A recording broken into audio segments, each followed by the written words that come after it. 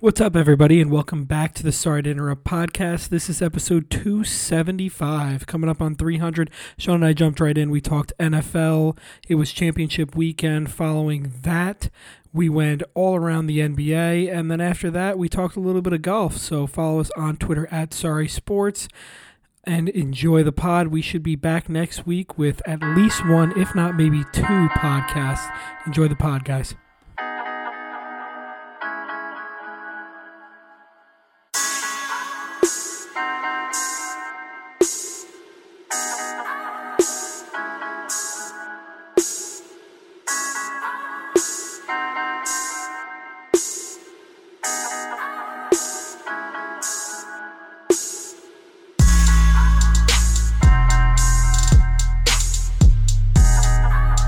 What's going on, everybody, and welcome into episode 275 of the Sorry to Interrupt podcast. We're a little late this week. Feels weird with only one football game time. Usually Wednesday, it's like, oh, there's plenty of time. But after Thursday, it's like, wow, has everybody talked about those games?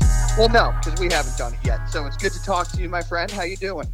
Doing all right, man. Yeah, we had to make our statements, but work got in the way for me this week. So one of these podcast networks or whatever, if you want to pay me to do it, I'll never be late. Oh, listen, we will throw that out there shamelessly every single time. You know, we have a commitment to our audience, but we're not getting paid for this just yet. So listen, No doubt. Sometimes we're a little late. No doubt about it. And if anybody wants us to do a golf-only podcast, we're down for that too. I don't want you pigeonholing us, though. I don't want this to become one of these things. As much as I have committed, and I've really listen. If somebody's willing to throw me six figures a year to do golf only, Sean, we're gonna take that. Okay, fine, sure. As long as that's the starting price, I'm ready to go for that. But until then, we got to be still known as everything. No, I wouldn't do it for free, not at all. So with that being said, since we do talk about pretty much most major sports, let's talk the major sport, football. Championship weekend is in the past, my friend. I never wavered on my Super Bowl pick out of the AFC, and I never wavered on my Super Bowl pick out of the NFC since before the playoffs started. I know. Listen, I wavered every which way between the Chiefs and the Bengals, and for a while there, I thought I was going to be all right with the Bengals. I guess we'll start in the AFC there, Tom, because that was by far the most riveting. We're going to spend more time on that for sure. Entertaining game, but dude, I mean. Seriously, where do you want to begin? Do we begin with the end, with the penalty? Do we talk about the refs? Do we talk about Burrow and Mahomes? I'll let you decide where you want to kick this off here. It was an entertaining game, but it was definitely a sloppy game in all three facets, on the Chiefs side, on the Bengals side, and on the referee side, all for different reasons. The referees sucked. I mean, I feel like there was at least one, if not two or three things that I never had seen before happen. The glaring one didn't really cost them anything because the Chiefs ended up punting anyways, but the call where they blew it dead and the whole play went on, it was absurd. That shit has literally never happened in the game I've watched, and I've watched a lot of games. I understand if you see like the overhead angle, like the ref was clearly out on the field trying to blow the play dead before it started. But once it happens and you've got the momentum, if you're Cincinnati, to be like, holy shit, we stopped them. Like they're going to punt, only to say, nope, you got to stop Mahomes again. I mean, that is a fucking kick to the balls. Yeah, no doubt about it. They lucked out with that one. It didn't really matter. People are still talking about it just because as a whole, this game was terribly reffed, so they can use that as an example, but it didn't matter, that actual singular play. But I mean, for me, the thing that kind of stands out to me in this entire game, if you take the refs and you just stick them to the side and you talk about the actual game being played, that offensive line problem for Cincinnati reared its ugly head. We knew it was going to happen at some point. It hadn't happened leading up. Burrow sacked 4 times? Yep. And in a costly manner as well. Well, the Buffalo front is just nothing close to the Kansas City front. Especially and that with was Vaughn evident. Out. Yeah, that was evident very early in this game. And you're right. I mean, I said that when we were talking about this game last week. Did they maybe find something? Are some of these guys actually capable of stringing together a couple of good games, or are they backups for a reason? And we saw that they're backups for a reason. I mean, I wish we could see Burrow with just plenty of time, because my God, he's a surgeon, but he was rushed so often that even though he played, in my opinion, a very good game, they never ran the ball. That was pretty much not a threat. And then a lot of the reads and progressions he's so good at doing, he never really had the ability to do in this game. Yeah, no, and then from a Chiefs perspective, I just thought the Bengals defense just there was opportunities to be had on this Chiefs team against them, and I think that they should have held them under 17 points. You got to compromise Mahomes, and it was glaring. I mean, Tony Romo, say what you want about him. I think he was everybody's apple of everybody's eye when he first started, and now people make fun of all his shticks and whatever. But he did do a really good job of pointing out throws that really the ankle, it affected Mahomes' throws, whether he overthrew a guy or just couldn't drive the ball through because that push leg and whatnot. And I just think that this defense should have held them. Between that and losing seemingly every wide receiver that they had outside of Marquez Valdez-Scantling, I think that this team should have held them under 17 points. It was honestly shame on the defense. It's hard for me to criticize a defense that only gave up 23 points and the last of it being a game-winning field goal. But I hear where you're coming from the overarching perspective, right? It's, why don't you take more shots at Mahomes? But their game plan, I thought, was really good. I mean, even though they lost Tony and they lost a couple of their other weapons, as you mentioned, Tom, that was a really, really well-run offense. The ball was out of Mahomes' hands so fast, and that connection to Kelce seemed like every time that he needed just that last extra split second to make a play, Kelce found that, soft part of the defense, as he always does. Yeah, and you know what? Valdez-Scantling, I mean, they went out there and they got him to be this guy. He's not consistent, but he can go off due to his athleticism in a few games. And his glaring problem was the drops, and he caught everything thrown at him. And that touchdown Mahomes threw to him was an absolute dime. Yeah. And this just adds to Mahomes' legacy, and this is why I think he's the best, and this is why I picked him to win the Super Bowl, toot my own horn here, at the beginning of the year, and I stuck with the pick the whole year. In Mahomes, I trust.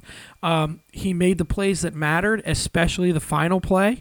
I know we're going to talk about that penalty, but keep in mind, he did have the wheels when it was needed to go and get that first down. Regardless, I mean, obviously the penalty set them up for the game-winning field goal, but he did go and get that first down even without the penalty. No, he did. And, you saw earlier in the game, I can't remember exactly when it was. It was either in the second or third quarter when he had that rollout to the opposite sideline, and he came up and he was hobbling and walking around. You're thinking, oh, boy, here we go. But he was able to, he probably said to himself, I've got one good run in me, and I'm not going to use it unless I absolutely have to. And he absolutely had to at the time in which he used it. It was just, that's great quarterbacking. And when I watch Mahomes, man, the progression of him as a player, I know, he wins MVP, he wins a Super Bowl in his second year starting, goes to the Super Bowl his third. I mean, you don't usually look at guys like that and say they need to keep progressing, but his ability to get rid of the ball sometimes so much faster than he used to. I know he still has the propensity for a bad interception here and there, but he really is willing to punt on a couple of plays to know that he's locked and loaded and moving on to the next play. He's a lot more cerebral than he used to be, and he picks his spots with his athleticism much more than he used to as well. Yeah, no doubt about it. I mean, you saw the offense this year throughout the entire season was completely changed because that chess piece that you have of the deep ball threat of Tyreek Hill, one of the greatest deep ball threats of all time, is gone. And Mahomes, I feel like 2 or 3 years ago, maybe the Chiefs suffer. Maybe they sneak in and get a wild card. But like you said, he's so much more cerebral right now, and he's just so much better of a quarterback and not just a raw talent thrower that he was able to manage this offense to the point where I think it's better and they're more sustainable. Oh, I agree with you because you also see how he audibles at the line of scrimmage. I mean, he knows exactly what the defense is trying to do to him. And what I think, I'm sorry to interrupt you, but I just want to say this. You heard early on when he first got drafted that he couldn't even identify the Mike linebacker, and look at him now. No, I know. It really is amazing, isn't it? I think that's one of, like, the best things when we talk about players. And I don't want to, like, absolutely kill anybody, but, the Kyler Murray having written into his extension clause that he needs, the time to study, or you see Zach Wilson, who clearly doesn't know what's happening in the game. You look at a guy who had so much early success and has the raw talent that can kind of make up for some of his lack of quarterback progression or, really dissecting a defense. And he just has this absolute thirst to get better and better and better. And I think we really are watching one of the all-time greats. We'll talk about an all-time great retiring, but seriously, man, why don't we head into that last play now? So he does make the decision. This is when I'm going to roll out. I got to ask you the obvious question. Was that a penalty, and should it have been called at that moment? No, I don't think it was. It was very ticky-tack. Mahomes did an awesome job. He must have watched some an ABA game the day before on how to flop. He knew it was going to come in handy at some point. Good job by him to get the ref to, basically win the game for them. I don't think it was a penalty, but also on the other side of the ball, if it's borderline and he's going out of bounds, I feel like as a defensive player, and a defensive player that good, because his name's always getting called when it comes to making tackles. What's his name? Starts with an A. His name deceives me, but he's always making really good plays. You just got to know you got to lay up there. You got to put the brakes on. You can't do anything extracurricular, because at Arrowhead, in that environment, on the Chiefs sideline, no matter what, that's going to get called. Yes. Obviously, I don't remember the gentleman's name, or else I would have came in there and helped you. Mm-hmm. I was looking for a lifeline there. Yeah, I know you were. You usually save me. I try to, but that time I had nothing for you, so we both drowned. But that's okay. But yeah, I'm going to disagree with you. I think it was the penalty. I think it was a penalty. I think that call gets made much more often than not. But where I will agree with you is from the standpoint of, you put the ref in the position to make that call. Mm-hmm. And we see that time and time again in the NBA, in the NFL, sometimes even in baseball with umpires.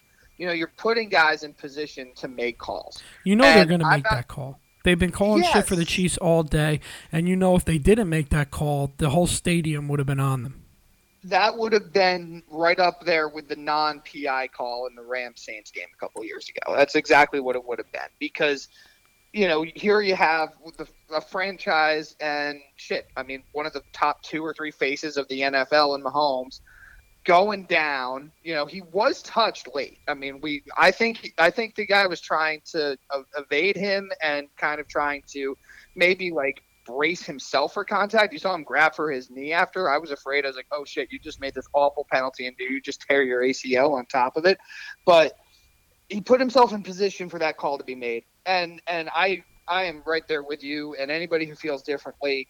The Chiefs got so many benefits of the whistle from this refereeing crew. That was an abysmal refereeing crew. Why in God's name, Tom, do they have to throw together all these different refs? I know they go with the highest graded at each position for these games, but there's no continuity with these teams. These guys don't work together throughout the year. So, there lends itself for a lot of miscommunication, and you see what happened on that third down. But, Tom, I can't tell you how many times watching that game, it had to have been at least 3 or 4, where Joe Burrow was hit late after he threw the ball, or was thrown to the ground, or there was excessive hit. And not called. It's like, oh, sorry, buddy, just get up. And then, if Mahomes is touched even a little bit, it's like, no, well, that's 15 yards. It was awful. It was an absolute disgrace. And I'm tired of these games being decided. I will say that the refs made the right call on that one, and it should have been called, even though it was really ticky-tack. But the rest of the game was really a travesty. I agree with you. It might be, honestly, though, it might be a losing situation either way, because let's say you do stick a team in there that's been there the whole time and they make some bad calls. Then you could say, oh, well, this guy was one of the worst ranked refs or whatever. They should have had all the superstars in there. So that's my thing is it's not a perfect science. These are human beings doing it, and it was abysmal, and they got to be better than that. But I think if something happened to this game and it was just the normal team, we would be screaming that you got to have the best refs at each position in there. That's fair. I'll give you that. And I'm not going to defend the refs, but I do think it's a tough position to be in. You're in a hostile environment. Everything's fucking loud. I mean, example, when he tried to blow that play dead, do you think anybody could hear that whistle out there? That's probably why the play got off. That's 100% why the play got off. No, that's one of the most deafening, loud stadiums in the NFL. It's not close. I guess you could argue that if it was a team of refs that have some continuity together, that maybe another ref on the other side would have noticed it, and all the judges and whatever would have been able to try and blow the play dead and get somebody's attention. But we're arguing semantics at that point, and It's really not worth it. I think that these refs are in a really tough position either way, because if anything goes wrong, they're gonna get blamed. And there was a few bad calls out there, but nothing like completely, I think, egregious outside of that blow the play dead bullshit. You should have just kept it playing. Yeah, and to further that point, to play devil's advocate, is let's say they don't make that late hit out of bounds call, right?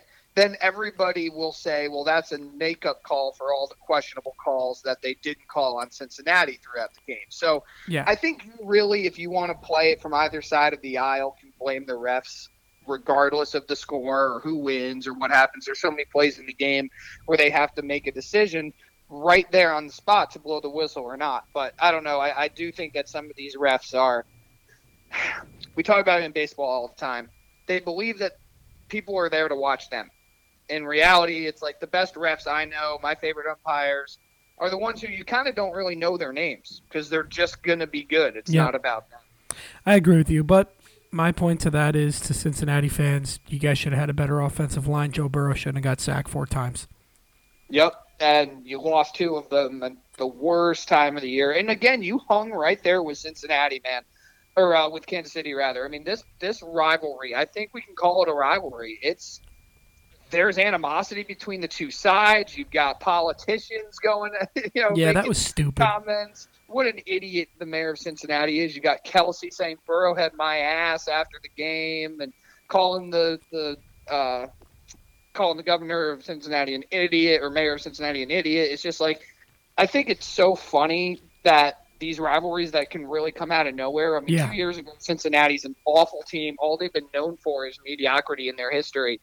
I think that this team is very set up for a long time to go toe-to-toe. Oh, and by the way, let's not forget Buffalo's involved there, and a lot of up-and-coming teams as well. No doubt about it. And the only statement I'll say is the only way Joe Burrow doesn't win a Super Bowl is because of Cincinnati, because they're cheap and because they have a 3-man scouting department. Joe Burrow will win a Super Bowl someday.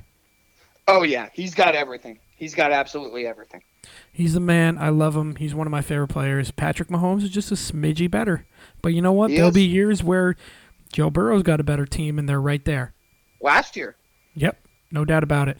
All right, let's talk about the other game. It's tough to take anything away. I couldn't really tell you how good the Eagles are because they were playing against Josh Johnson as their quarterback, and the Niners are warming up Juszczyk, and you got to feel for Shanahan just because it feels like he's on the cusp all the time, and then something stupid happens. I know you can blame him. He can blame himself for the Atlanta Falcons meltdown Super Bowl, but aside from that, it seems like he's always right there, and then somebody throws a banana peel out and the team slips up. In my opinion, Eagles look great. Jalen Hurts looked pretty good. Lane Johnson looked good. Their defense obviously was amazing. They're getting pressure like there's no tomorrow. And then for the Niners, it's just what the hell can you do? Seriously, you got your fullback seriously considered being put in at quarterback in a championship game. Tom, they're down to their 3rd-string quarterback already, who nobody knew who he was 2 months ago. Yeah, and then he wins. What was it? 8 consecutive games, and he gets hurt. Hassan Reddick is just absolutely blowing up the offensive lineman going against him. Dude had no chance. And you're like, all right, maybe they can find a way to keep this close. When McCaffrey broke that touchdown run, I'm thinking, okay, here we go. It's 7-7. Maybe we're looking at a barn burner here. But Philly's too good, and I think the morale of that San Francisco team, as good as their defense is, it has to go down watching Josh Johnson try to play quarterback, who I have no disrespect towards Josh Johnson, but the only reason he's on the team is because they needed another active quarterback. Yep, and he got hurt too. Yeah, concussed. Yeah, man, it was a tough game, but what I take away is that I feel like this Eagles team has been, and I know you hate them, I feel like they've been slightly underrated, and they're going to play the disrespect card. But Mahomes, I mean, I'm not going to give away my pick, but I will say this. Mahomes with 2 more weeks to heal up after what he did in this past game on a high ankle sprain with less than a week. You know who I'm picking. I mean, come on. I picked him at the beginning of the year. Yeah, you don't need to bury the lead here because you picked them all year long, so everybody knows you're sticking with them. It'd be the most gutless pick in the world if you decided to go with Philly. Yeah, no doubt about it. But yeah, there's not much to take away from that game. Congrats to the Eagles. I know you're going to be the biggest Chiefs fan that doesn't live in Kansas City out there. Oh my God, get me a Kelsey or Mahomes jersey tomorrow. Yeah, it absolutely sucked for me, obviously, and I think it sucked for fans. You know, this was heralded even with Brock Purdy to be a really good competitive game, and I think the reason Philly was still getting some disrespect was because of how they closed out the year. Tom, it wasn't good. I mean, I know that they killed the Giants, and we have such revisionist history. I know we used that as a segment for a couple of weeks there, and it's like, oh, you know, the Giants could go in there and win after what they did to the Vikings. It's like, no, they couldn't.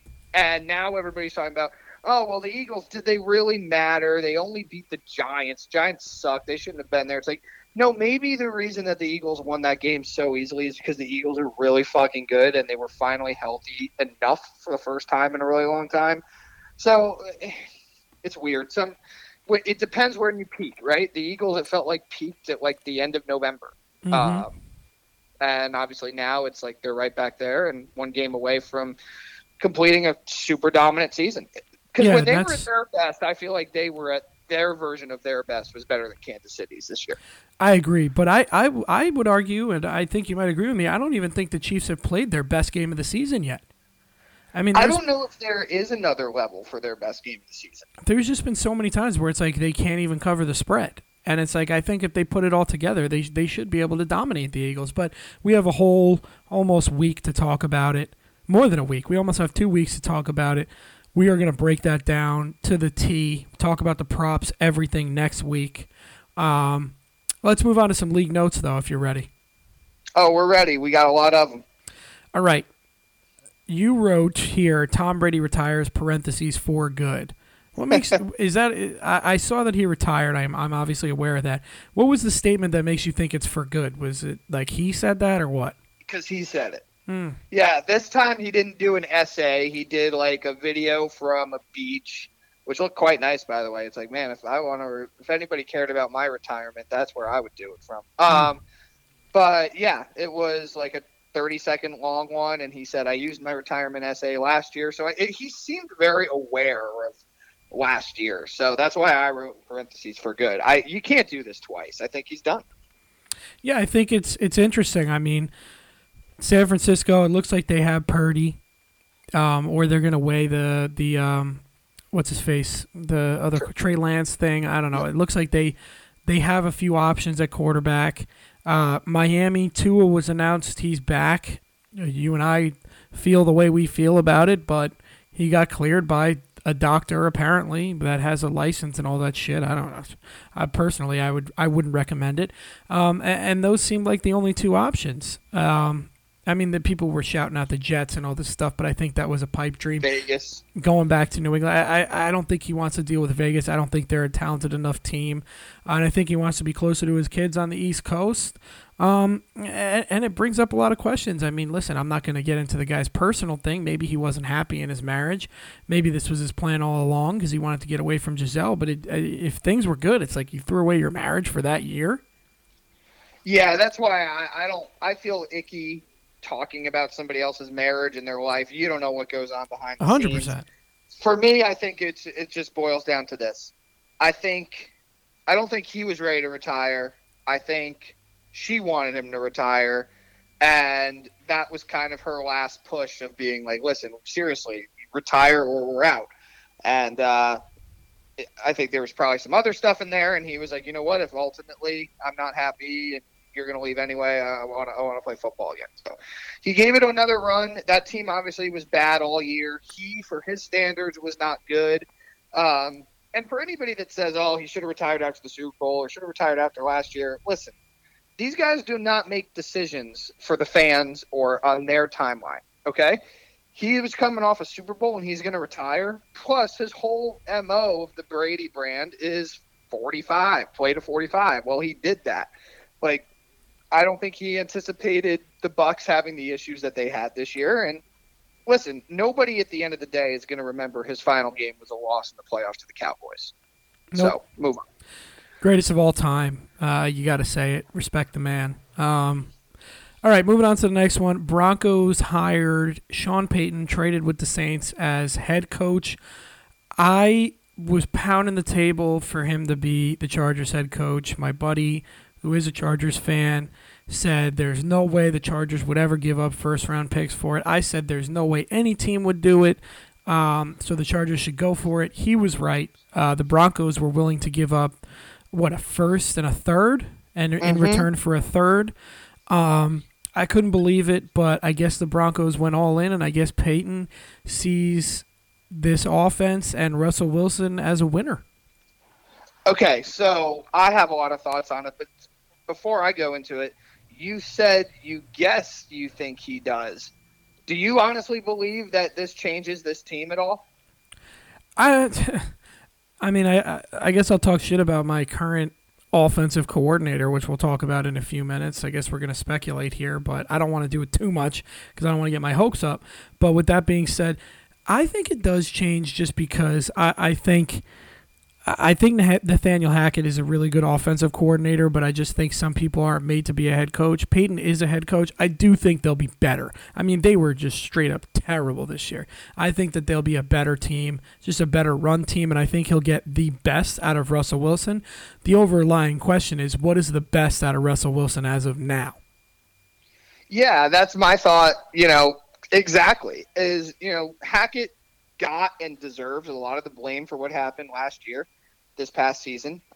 He clearly was in way over his head as a head coach from the first game of the season. We didn't know what the hell he was doing kicking that 63-yarder when you just gave up the world for Russell Wilson. But I do think that there's a legitimate concern about Russell Wilson. Is he done? Like he's just going to be out of the league? No. But is he done being an elite quarterback? I think that's a fair question to have. And if he is, they clearly can't trade him. They clearly can't cut him. So they have to find a way to facilitate this roster. And, Tom, my biggest question marks for Sean Payton are, A, how are you rebuilding a lot of this roster? We know the defense is really good, but they have no first-round picks. They have very little draft capital to begin with, let alone the compensation that they moved to bring Payton in. And then also, you're playing in the AFC West, where the Kansas City Chiefs are going to their third Super Bowl in 4 years. They just played in their fifth consecutive AFC Championship game. You've got the Raiders, who I think we expect to find a way to be okay. You've got Herbert in L.A. Like, I don't know, man. This is going to be a really uphill sledding. My thought would be this. It's a brand new ownership. It's the richest ownership in the league now. And they probably said, I don't care. And Payton said, I'll come here if you allow me to have complete autonomy over roster decisions. And I think you can start seeing them trade off some of their more valuable guys just so they can accrue some first-round picks and Payton can start putting his mark on this team. Yeah, I agree. I think Jerry Jeudy's gone. They already traded Chubb to Miami. I don't remember what they got for it. I guess it's not a first round. That they just gave for Payton. Yeah, I don't know. I think they're putting all their eggs in the Payton basket. Do I think it's going to result in a Super Bowl or even a division win? No, but I do think that they'll be a better team than what they were. I mean, you got to hope so. I mean, that was really bad. So in my opinion, I guess the overlying question that I'm going to ask you, and I'll answer it for myself, is was it worth it? To me, no. Agreed. But I don't also, think it was worth it on both sides. But also, their back is against the wall. And they basically have a 3-year gun to their head because they are all in on Russell Wilson. So I guess they're just trying to make the best of it. Sean Payton talked to him nice, and that they think that they can win a Super Bowl. God bless him, man. I don't, but Yeah, God bless him. All right, Texans, I think, make a good hire in DeMeco Ryans as head coach. I think he's going to pull some free agents away from San Francisco. And, I mean, obviously they need to solve their quarterback problem. I don't think Davis Mills is the guy, but I do like this hire a lot. And I think finally they might have a coach that might actually last more than 10 minutes. I love this hire for a couple reasons. One, your concern should go away because they gave him a 6-year deal. So even if it's 2 years and they hate him, he basically has to be Matt Rule before he's canned. But no, I think this was a great hire. He's a high character guy. He has ties to that organization, having been drafted there and put together some good teams, some really good seasons. Clearly, he was an up-and-coming guy. He was in the coaching carousel rumors last year. He had another great year in San Francisco. And I think, Tom, what I like the most about this, and this is not my whole thing, so I just don't want people to be like, oh, you're of course going to bring this up. You know, you fired 2 black coaches who were basically lame ducks from the second that they got hired. And my thought was, oh, they're going to bring in Mike Kafka, or they're going to bring in, Frank Reich or whomever. And to bring in DeMeco Ryans, I think, and then commit to him, I think is a really good look for an organization that has done nothing but make terrible decisions at a laughably bad rate for the last several years. Yeah, I think they're actually a team, and you beg for your team when they're mediocre or absolutely suck to do a full rebuild down to the studs, and I think they're actually committed to doing that, which is nice to see. It is, and like I said, he's gonna be able to leave his mark on that team, and I'm a big believer in DeMeco Ryans, and restore a little bit of just stability to that organization. Yeah, no, for sure. I'm 5-star hire for me out of the gate. We'll see how it goes. All right, you're going to make me talk about it. The Jets hired Nathaniel Hackett as offensive coordinator. Obviously, you already texted me and asked me this, so we'll talk about the elephant in the room. You're like, do you think we're getting Rodgers? And I think my response was, it's still the Jets. Yep. For me, I'm not going to talk about it much. I don't know. Everything's laid out for that to happen. But we're not even in the off season yet, so I'm not going to speculate, because speculating will turn to me thinking about it, which will turn to me getting my hopes up, which will turn to me getting my heart broken. So we're not going to talk about it. I like the hire. He's always been well regarded as an offensive coordinator. He's back where he deserves to be and where he should be. He's not a head coach, so I do like the hire. Outside looking in, I think this is a good hire for that reason itself, right? Everybody's going to say, well, he was hired because that means he's going to bring in Rodgers. These guys were not tight for a really long time. They only worked together for a few years. But obviously it helps. But I do think Hackett's a good offensive mind. And listen, he has a modern offense. So, whomever the Jets bring in, hopefully Rodgers, if not somebody else, will be able to run a pretty good system. I think LaFleur, who, obviously we will just move into him going to the Rams, he was not cut out for that job with the Jets. And well, that team wasn't designed for the offense that he wanted to run either. No, and also, he's serving under a defensive-minded head coach. He can go to the Rams and build up his equity under McVay, where everybody has success. I think it was a good move for the Jets, and subsequently, LaFleur lands in a good place too. Yeah, I think it'll be a really good yin and a yang. Like you said, LaFleur can just ride the coattails of McVay like he did before, where Hackett and Saleh could actually be like one CEO of the offense, one CEO of the defense. Saleh just happens to talk at the press conferences, and that's it. Yep, 100%. All right, Panthers hire Frank Reich as their head coach. I think he picked a couple of bad quarterbacks. He kept trying to do the retread thing. That didn't work out. I like that the Colts are trying to tear it down to the studs as well.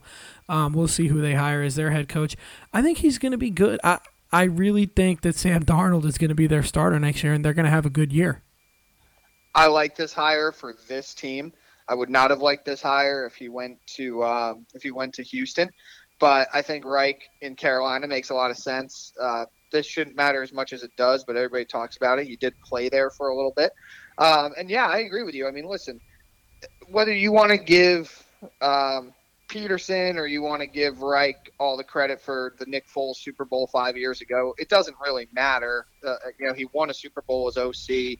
He's had some really good years, but the last 3 quarterbacks that he tried, or Irsay pushed on him, or however you want to phrase it, it's hard to make Carson Wentz, Phil Rivers, and Matt Ryan. The zombie of Matt Ryan try to do well. So he's going to go somewhere. And you said Sam Darnold. Tom, he is a free agent. I don't know what they're going to do. Like, they have so many different routes they can go. They can go in the draft. They can try Matt Corral. They could bring Darnold back for a year.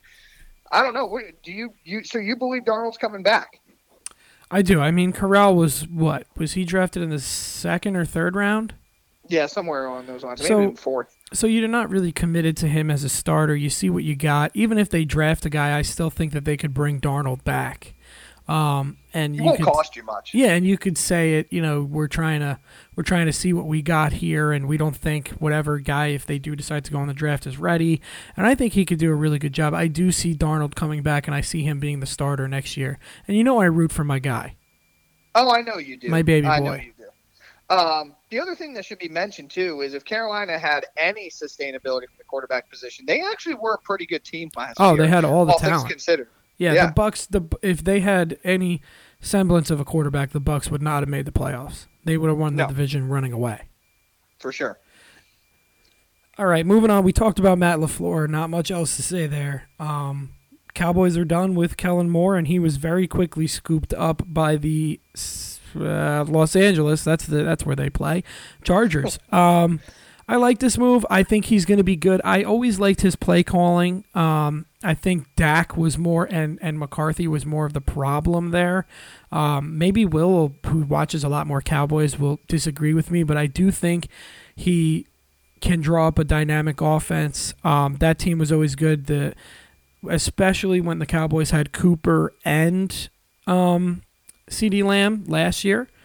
And I think that this year when they have Mike Williams as well as Keenan Allen, he'll do a really good job playing off the both of them, and I think he'll set up Justin Herbert for a lot of success and take advantage of just how amazing he is as an athlete and as a quarterback.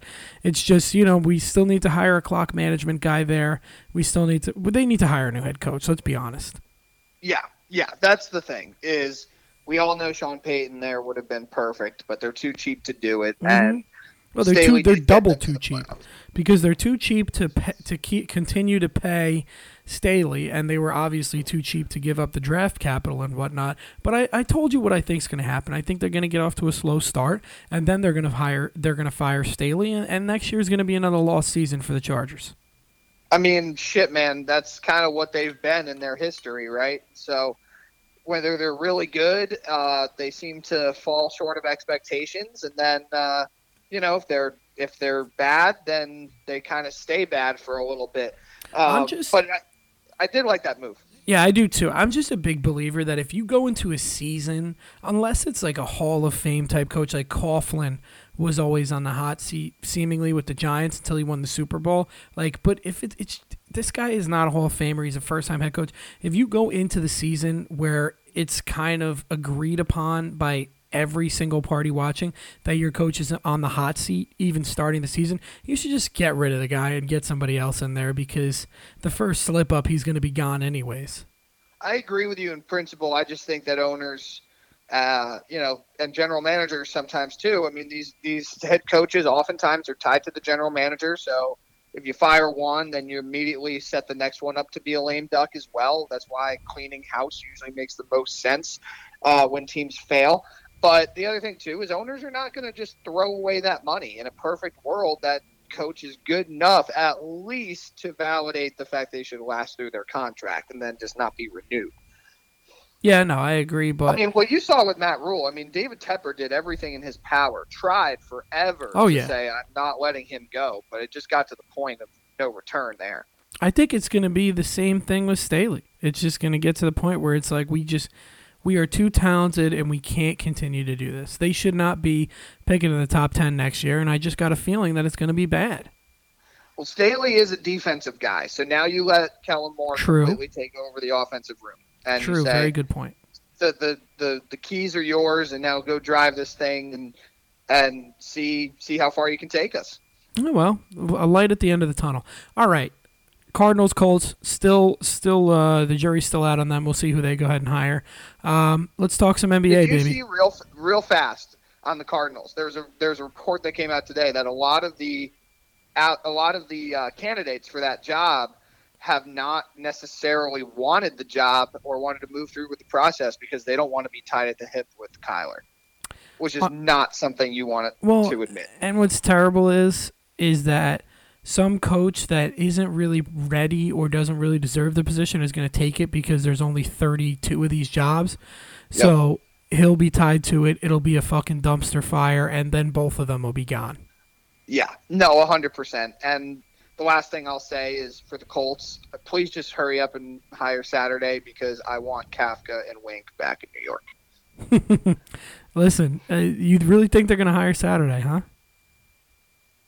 I mean, why would you go through this whole process? You already hired him with no experience, took him from the get up desk, and now all of a sudden you're going to give up on him? Like, I don't know. I feel like they're trying to figure it out. I know Wink is one of the finalists there, but I hope it's just, listen, we're going to go with Jeff Saturday. That's a stubborn owner there in Irsay, and let Wink and Kafka come back. They both deserve jobs. They will eventually get jobs, but I don't want it. I'd like them for another year. Okay, fair enough. Colts, shit or get off the pot. There you go. All right, let's talk some NBA here. We're going to go up and down each league as we said we would. College basketball, maybe we'll do it next week because we're doing NBA this week. All right, let's start off in – what do you want? Let's start off in the Eastern Conference. You okay with that? Yeah, let's do it. We usually do that. Sure. Not much to say. We'll work our way down from 15 to 1 and just give a brief 1 minute our thoughts on it, I guess, unless it requires more. Do we really have to talk about the Detroit Pistons without Cade Cunningham? All I'll say is it sounds like they're not going to trade Bogdanovich and that they're going to commit to him being a centerpiece going forward, which I thought was interesting. Yeah, I don't think he's centerpiece worthy. I think he's kind of just below that tier, but okay, cool.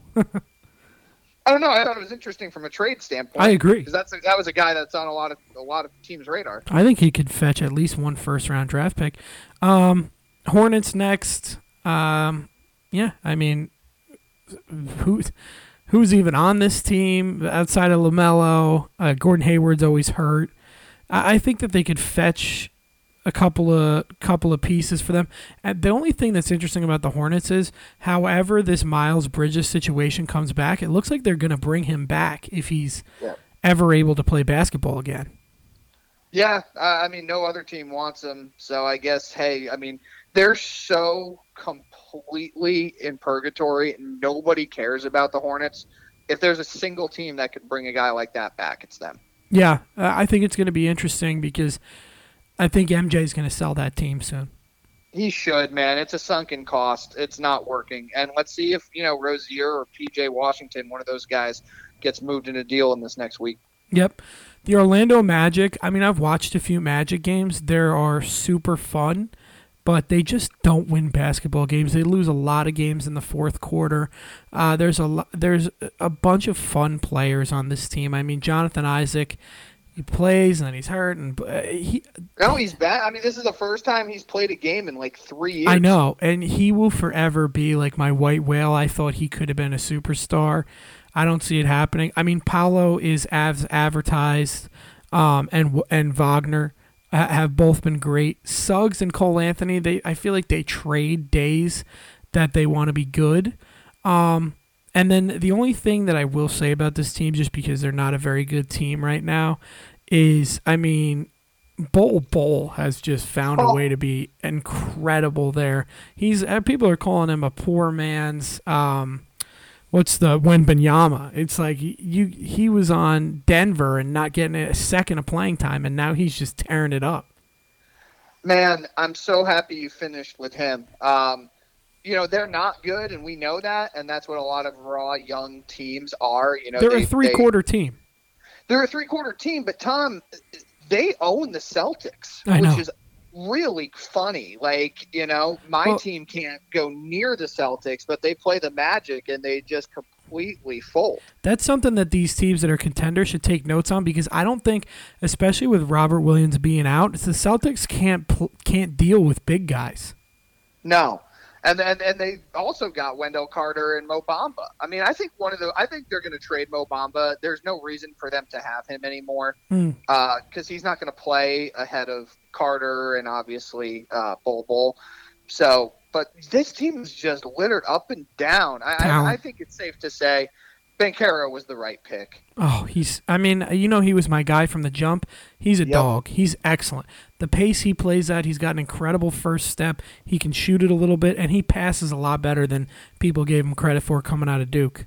He's really polished, and I think it's really time that when we go through the draft process, evaluating some of these players, we really have to look at the team that they play on. I mean, there were a lot of scorers and a lot of, you're asked to play a certain way in college that you're not going to be asked to play on the NBA level. And it's like, oh, is his passing good enough? Is he this or that? It's like, he was on a team that was so star-studded. It's oftentimes hard to decide, is tonight I'm just going to go for 30? Is tonight my night I facilitate and rebound? It's like you see all of his talents on display.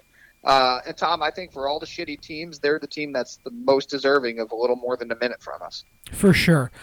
Talking about the next team, the 12 seed, the Raptors, I mean, for me, I just don't think it's happening this year. And their GM, his name deceives me. Masai Ujiri. Yeah, I mean, he fleeced the Knicks years ago. Helped you that time.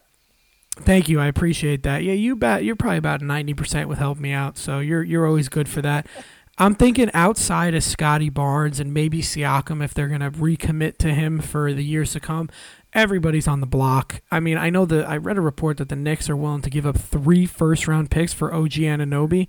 I know he's top 3 in Defensive Player of the Year this year, but please, Knicks, pump the brakes on that. He's not a guy that's going to put you over the edge as a championship team. Please pump the brakes on OG Anunoby. I don't think he's worth 3 first-rounders, but I mean, I'm looking at Van Vliet, I'm looking at Gary Trent Jr., and I'm looking at Anunoby as guys that should not be on this team after the trade deadline. Yeah, so a couple things there. First and foremost, there's been a lot of rumors from Chris Haynes and some other really well-respected NBA insiders that there's a lot of unhappy people in that locker room. And that is not a team that's going anywhere anytime soon. So, with the names that you mentioned, I got a text from our friend Mike French today. He's not just a draft scout. He knows his NBA and he loves his Knicks. He said that he read a report that there is a standing offer from the Knicks on the table for OG Anunoby and Gary Trent Jr. that would include RJ Barrett, Obi Toppin, and 2 firsts. If that is true, would you do it? Let me think of the people again. RJ, Obi, and 2 firsts for Trent and yeah, I would do that. I mean, RJ's not even playing closing minutes. I kind of think that he is overvalued. I do like him as a player, but I don't think he's going to be a guy that puts you over the top. I would pull back 1 first for me. Would you? See, here's where I'm going to just go at you for a second. You got like 15 first-round picks. I'm exaggerating a bit. That's a good point. What the hell are you using these picks for if you're not going to go get players? Tom, I know that's a good point. He's not Kevin Durant, but OG Anunoby and Gary Trent immediately make your team 4 to 5 wins better. Yeah. No, and the Knicks have fallen out of the 6th seed into the play-in game. Fine, fucking do it. And you're gonna fuck up the pick anyway. Call it into the league. Yeah, that's a good point, and I always make that point. Call it into the league office. Do it. All right, next team that this shit has just never worked out since 2 years ago when they put it together. Chicago, another team that I think should clean house. The reason why I don't think the Knicks have gone super all in on that Toronto trade or any Toronto trade is because I think they're holding out for a Levine trade. Levine, DeRozan, Caruso. I know Lonzo's probably not going to be traded just because he's got that super crazy knee thing. But Vooch, all these guys should be traded. Right there with you. Would you now, if as a Nets guy, and we're going to talk about them as we go up the list, how would you feel about getting a Vucevic if the price was right? I could be talked into him, but the struggle I have with him is he really does need the ball. and you see it in Chicago. Like, he doesn't fit with a lot of other ball dominant players. You don't think he could squeeze in there as like a pick and roll kind of guy? He doesn't do much defensively for you, so True. if he's not scoring for you, he really hurts you. He's the kind of player where, like, if you watch him play the Nets, I would talk myself into him until I realized the Nets are like one of the smallest teams in the NBA. And then I'm like, oh shit, like if he's playing Boston or Milwaukee, I think with the way the Nets want to play, he wouldn't really help them all that much outside of maybe being a nice scorer for like 15 minutes. But again, he's going to hurt you defensively, and he does require the ball because if he doesn't have the ball, he doesn't do a lot. If he did, that Chicago situation would be better. Good point. I don't know. If I'm the Nets, you might want to look at a lower end trade where you look at like an Andre Drummond and a Derek Jones Jr. We'll talk about them in a minute. I'm with you. I don't even want Drummond because then you walk into the same situation as you had him last year. He was unplayable late. And You've already got Ben Simmons and Nick Claxton who can't make free throws. So I think the Nets have other desires. We'll talk about them when we get to the Nets. But as for Chicago, man, I couldn't agree with you more. I just think that at some point you gotta you shit or get off the pot, like you said about the Colts. There's no reason to continue to half-ass this. You're not a good team. You're only losing value on these players, and reset. I give them credit for trying to go for it, but it ain't gonna happen. Yep. All right, moving on to the next team. I mean, this team is a young, talented team, and they're in a lot better of a position than we thought they would be at the beginning of the year. That's the Indiana Pacers. I mean, Halliburton's been playing at an all-star level all season. Mathurin has been incredible. There was a report that they're going to hold on to Turner. I don't even want to hear his name anymore, and I'm not trying to disrespect the guy, but like he's been in trade rumors for so long. I'm just so tired of it. They gave him a 2-year extension, Tom. Yeah, I saw that. So that he's staying. I like Hield. He seems to be happy. I really like Duarte. They've been getting the most out of all these players, and I think, when they need to trade guys like Tice and McConnell that just are kind of redundant for them, and they don't need them to bring together draft capital, because I think if they sign the right fringe free agents, because nobody crazy good is going to be going there, and they do well in the draft over the next couple of years, they could be a very competitive team. Couldn't agree with you more. If I'm them, I stand relatively pat at the deadline. Just trade McConnell and Tice and shit like that. Yeah, I mean, okay, congratulations on finally, once again though, like quasi committing to Turner. It's not like they gave him a 4-year extension, and they could probably trade him at the trade deadline next year. Yeah, or the trade talk's not going to stop.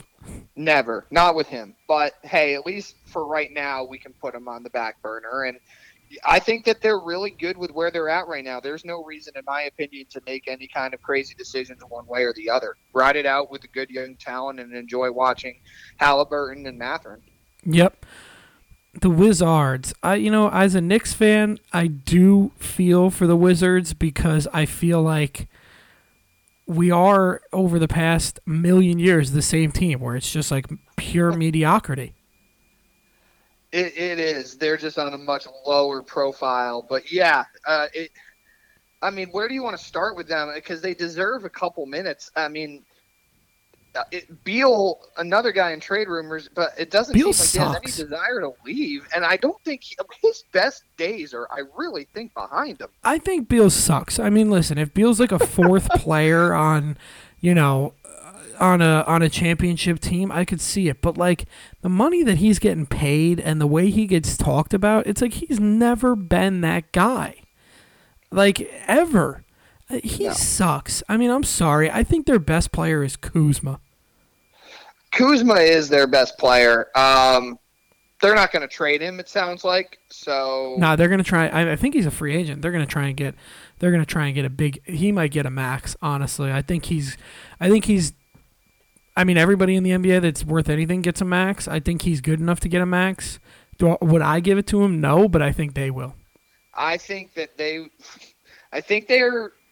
inclined to really try this Porzingis, Kuzma, Beal, quote unquote big three. They've won 6 in a row. They were in the dumpster for a while, and they started. They to heat have up. enough guys where they can win on almost any night, but they also can lose on basically every night, which is why they're perpetually mediocre. But I don't think they're going to do anything really crazy at the deadline, man. I think they're going to stay relatively pat, maybe make a move around the fringes like you suggest for Indiana. I saw they're going to probably buy out Will Barton, which is smart. He's been tied to the Bucks and the Nets in the buyout market. So, hey, like, give some young guys. You made the Hachimura trade because they weren't going to commit to him. And now they can, pretty much look at their team the rest of the way and see if that is the direction they want to go moving forward. No doubt about it. This team pisses me off more than any other team in the NBA. That's the Atlanta Hawks. They are at 500 right now. The talent that they have on this team, they should be much better, but I don't think they know what the fuck's going on. It just doesn't make any sense to me. I mean, the Collins thing has been going on for almost as long as the Turner thing. DeAndre Hunter just can't fucking stay healthy, and I don't think he'll ever be the player that I thought he would be. And then Trae Young and DeJounte Murray, both very good players, just can't figure it out. And I'll tell you what, I'm going to put it on wax right now. If I'm the Atlanta Hawks, I'm picking DeJounte Murray over Trae Young. I think Trae Young is a good stats, bad to mediocre team kind of guy. He's Russell Westbrook. The worst thing that happened for people who hold Trae Young stock and are Hawks fans was that Eastern Conference final appearance in that crazy year. Because they never should have been that good.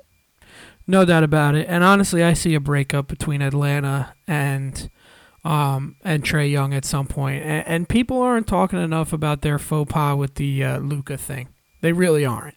We need to talk about that for the rest of the time. I'm happy to do it. But yeah, it's an all-time blunder. But I think all the moves that they've made since then have been very questionable. I mean, we talked about it the last time we did our deep NBA dive, which was almost 2 months ago. The Herder trade. What are you doing? Yeah. Now Bogdanovich is very, very good. It doesn't sound like they're inclined to move him. But, yeah, you look at this team, it's like, how in God's name are you only 500? Then you remember Trae Young is, he's a franchise player without all the franchise player intangibles. Yep. DeJounte Murray is a one-way player. And the rest of the guys are just kind of – there's no real spot for a John Collins who's always in trade rumors and a Clint Capella. I think this team – I don't know if it's a super – with having DeJounte Murray, because you said he's a one-way player, I think he's much better than that. He just doesn't have the opportunity with Trae Young there to show off his offensive prowess. Okay. I'll give you that. Hot take, I think that this team would be better if Trae Young wasn't on it. I don't think that's that much of a hot take. I think anybody who really knows basketball in the NBA and doesn't just look at stats would agree with you. All right, let's move on to my Knicks. Here we do. Let's do it. They've fallen down to – they're on a 2-game losing streak, and they've fallen down to the 7th seed. I do think a deal needs to be made. I think they need to stay out of the play-in game. I want Quickly gone. I mean, he's clearly fallen out of favor with Coach Tibbs. I want Toppin gone. Toppin, I mean, I've bitched about this before, so I'm just gonna reiterate it real quick. For a guy who is how old is he? I'm looking it up right now. I don't like how Wikipedia does. He's 24 years old already. He's only been in the league for 2 years, basically, because it's 2023. He's in his, third season in the league. And he came in as quote-unquote an NBA-ready player.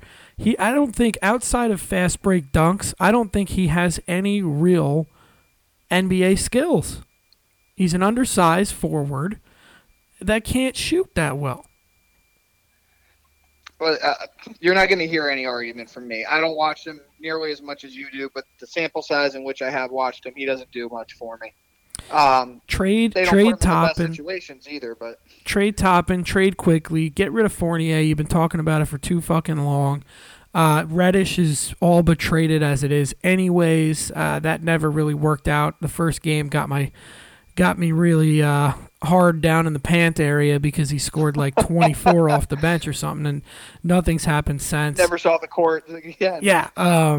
It's Randall and Brunson, and then a little bit of Barrett. But again, if the trade was right, I wouldn't mind trading him. I also Grimes think has been that great, by the way. he's been good. He was really good there for a while. He's tapered off Yeah. slightly. Well, he's a seventh best player on your team. You know. Yeah. Well, listen, I'm just saying that. Okay, so I watched our teams play on Saturday, and you know how I did my Nets rant, and I'm still there. But I watched the game because it's a New York game, and I'm like, all right, here we go. And the Nets are just blitzing you. The Nets shoot the absolute lights out. You can't stop them. But I'm watching Grimes, and he's shooting way too fast, in my opinion. Like, he gets the ball, and it's almost like he has a shot. It's almost like he touches it, and he has to get rid of it in 0.5 seconds. And he's missing shots that he was nailing earlier on. Yeah, he's cooled off. Yeah, and I still think he's a really good player. I like his game. I like his defense. But, this is what I feel about Barrett and some of your young guys. The Knicks and the Jets really do have a kinship when it comes to young players and how fans look at them. And That's all we everybody got. wants the draft picks. Everybody wants the young talent. Everybody wants to win because of the young talent that you draft. And then over a while, that potential and kind of like clinging to those good moments turns into, okay, well, he's been, a little up and down, but we still believe in potential. And then potential turns into frustration, and then frustration turns into why the hell do we still have this guy? And I feel like the Knicks have way too many of those players. Mm-hmm. Barrett, Toppin. I'm not going to put Grimes in that category yet, but I wouldn't shock me if you put him in that bucket. We know Quickly's in that bucket now. Yep. And it's just like there is no reason for the Knicks to try to continue to do this, man. Rehaul the roster. Your top two of Brunson and Randall are good enough to lead a at least 6 seed team in the East. Completely agree with you, and I've been pounding the table for it since the beginning of the year, since last year. If you're going to stick with Tibbs, you either need to give him a veteran-laden team where it's a win-now team or close enough to it, or you need to fire him and develop the young guys. We're caught in the middle here, and I'm at the point now where it's clearly Tibbs isn't going anywhere, so let's get rid of the young guys that aren't showing enough promise, partially because of them and partially because Tibbs isn't giving them the opportunities, and get some veterans in here for him. And partially because there are guys that you can go get that are upgrades. Agreed. And your team's good. Like, I mean this sincerely. I'm not saying they're great. I'm not saying they should win a title. But the Knicks are a good team. With our top two guys, I watched some other teams, and there are some bad teams. They are not one of them. Yeah, with our top two guys, we should be good enough to at least avoid the play-in game. What'd you say? Brunson's awesome, by the way. Oh, yeah. Worth every penny, and I was saying that I really liked him at that $100 million mark. Anything more, I would have been But, all right, let's move on to the next team. Miami has slowly crept up in the rankings. For me personally, and Russillo shouted out some stats on his pod that were alarming. They're number one in defense. They're going to outplay you on defense, but offensively, I still think they're pretty bad. Oladipo, since they got him there, is just the ultimate cock tease. And for me, I mean, Jimmy is Jimmy. I think they should trade him, period, point blank. I think that they should get everything they can, sell him while he's hot, because I think this team's going nowhere. Try and rebuild around a young Bam and a young Tyler Hero, because Lowry's averaging 7 points a game. Yeah, that is not aging well at all. Not worth the tampering penalty that they had to pay. Even though they did go to Game 7 of the East Final last year, and Lowry can still do some Lowry things, but he's not playing late in games. That's a hot take, the Jimmy Butler one, because I feel like he wants to be there. I feel like he's been to the finals. I'm sure he does, but if final. I think, listen, and I was thinking about trades today, and he wants to be there, but if I don't know if he has a no trade clause, but if Miami comes to them and says, sure he does. We have an offer from the Denver Nuggets for Michael Porter and Bones Highland for you, and a couple of picks, like. I think if he goes to Denver, they automatically become the head and shoulders favorite to win the title. I think if he goes to just about anywhere, that team probably is now in the conversation, because playoff Jimmy is a real thing, man. Yep. It's weird because there's not many of those players anymore, but that is a real thing. You just got to get there. But I think that we saw the year after the bubble, I know that was a really weird offseason with not a lot of recovery time, and it was a crazy staggered season. But they were not good that next year, and they got dismantled by Milwaukee in round one. Yep. And then they come back fully healthy. They go to a Game 7 of the East Final that was just absolute knockdown drag out with the Celtics, and I think that takes a lot out of some of these guys, including Butler. Yep, no doubt about it. But I don't know. I do you think they're done? I don't see them getting past the first round, regardless. I don't want to ever diminish them because they will outplay you in terms of effort so many times, and Butler can get hot, and Bam is a beast, and Hero is a fucking really good player.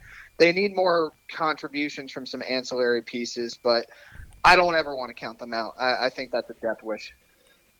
Okay, I guess I'm counting them out. Fuck it, I'm gonna stand on that. I don't think they're getting past the first round. But seriously, do you think they should trade him? Do you see any world in which they actually do? No, I don't think Miami does stuff like that. Okay. Unless he demands it, which I haven't heard. I haven't heard a peep. Not that I'm an expert, but that means that nobody else has heard a peep. Let's talk about the Cleveland Cavaliers. They've been on a bit of a slide lately. They're a young team, so they're not that great on the road. Donovan Mitchell has been incredible. Darius Garland, coming off that early injury, has been very good. Mobley hasn't taken that next step, which I'm asking for. The one thing I'm looking at right now is that Donovan Mitchell is 2 years older than Obi Toppin, and that makes me sick to my stomach. It should. He's only 2 years older. Part of me wants to just say, like, to you and Stephen A. and all the Knicks fans, like, get the fuck over it. You don't have them. And you also talked yourself into not giving up the capital for him. But the other part of me is like, yeah, if I were a Knicks fan, I'd be doing the same. It would hurt to watch him play in Cleveland and see what he's doing, knowing he could be doing it at the Garden.